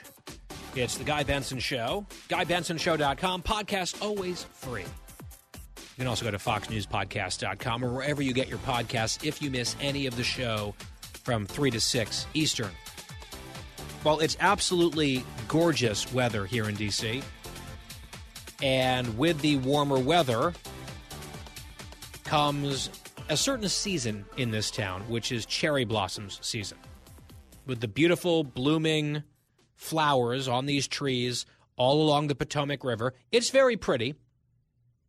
And it's so pretty that many, many, many, many people want to go look at these trees, look at the cherry blossoms, and take photos. And people want to get that little Instagram photo where they've got the cherry blossoms in the foreground and then the Jefferson Memorial in the background. You got the tidal basin. I mean, I feel like someone should just go take that photo and then send it to anyone else who wants it. Feel free to use it. We all know what it looks like. You don't have to crowd down to the waterfront and all take that exact same photograph. But people do it. People like it. I don't begrudge them that experience, but the traffic is bad. The foot traffic gets crazy. Yesterday, another one of these trucker convoys was coming through, so that really disrupted my commute into the old studio, surrounded by honking trucks. Then you see the waterfront is completely packed. I know Quiet Wyatt enjoys the cherry blossoms, not so much the crowds, and it's interfered with your ability to get Chick-fil-A, which I know you don't want to get between Quiet Wyatt and his Chick-fil-A. He'll turn into War Wyatt real quick. Yes, Guy. It's been very crowded here in D.C. Ever since the weather started to pick up, there's people planning vacations and class trips, and so D.C. is back. Do you avoid the crowds by taking your constitutionals at 4:30 a.m., and can you really enjoy the cherry blossoms before the sun is out? Just use the light on your phone, and you could just figure it out. Just like throw a filter on there. It'll be fine. Now, speaking of D.C., you pass along, Wyatt, this poll, which I think is ridiculous. They asked the American people about television shows and fictional portrayals of D.C. and politics, and the question was, which one is the most representative or realistic of how D.C. works? And what, the number one answer was West Wing? Is that right? Yep, it was West Wing. Are you kidding me? Like, in fairness, confession, I have never seen even a full episode of The West Wing. But I've seen bits of it. I know people who really like it. But this is an Aaron Sorkin project that just idealizes Washington, where you have this sort of munificent Democratic president, of course he's a Democrat, who is just in politics for all the right reasons, and he's surrounded by all these wonderful people with tremendous intellect and motives, and they're all just in it for the public good. And I can tell you that is absolutely not how Washington, D.C. operates. That's not the type of person that politics typically attracts, which is too bad. There's lots of great people in politics, in it for good reasons. There's a lot of people who are not. And the West Wing is kind of like a sanitized, airbrushed, center-left dream of what politics ought to be. It is not a reflection of reality. And I think even a lot of fans of West Wing will admit that. Now, some people will argue that House of Cards is more realistic. I'm not sure about that. House of Cards suggests far too much competence, where ruthless, manipulative calculation can achieve ends that the schemers want. But in reality, Washington is much more chaotic and incompetent than that. So I think that there are probably people just as bad as the Underwoods, for example, in this town, in positions of significant power. But their ability to get what they want, the way that the Underwoods did in that show, not realistic. Which brings us to a point that many others have made before. This is not original to me at all. But Veep, with Julia Louis-Dreyfus, It's exaggerated. It's not spot on, but it's a lot closer than those other two shows to how Washington really works in politics and the people in politics. It's a lot of self-absorbed, myopic, power-hungry, often incompetent, sometimes comically so people who play games with each other in a bad way and just sort of careen from one dysfunctional mess to another. That's a lot closer to how D.C. really works. And in fact, the character Selina Meyer, new Selina now, and her various travails as a hapless vice president, they actually do sort of remind a lot of us of a real-life character in that exact position that she played and portrayed in the HBO show. Well, this is real life right now, Cut 39. The significance of the passage of time. It is time for us to do what we have been doing. There is great significance to the passage of time, and that time is every day.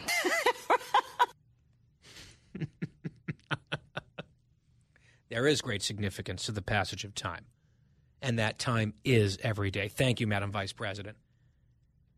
I was talking to a friend last night who said, Kamala Harris, you know, when you're speaking publicly, sometimes you have to gather your thoughts and use filler words before you can get to the point that you want to make.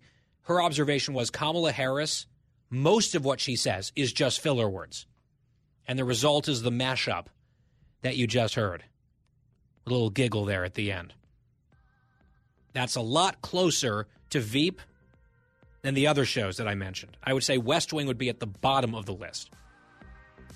That's just me. You can agree or disagree. We got to run.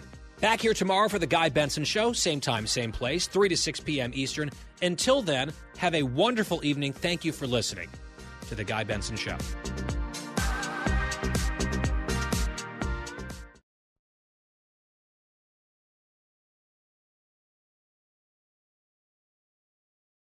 From the Fox News Podcasts Network, subscribe and listen to the Trey Gowdy Podcast. Former federal prosecutor and 4-term U.S. Congressman from South Carolina brings you a one-of-a-kind podcast. Subscribe and listen now by going to foxnewspodcasts.com.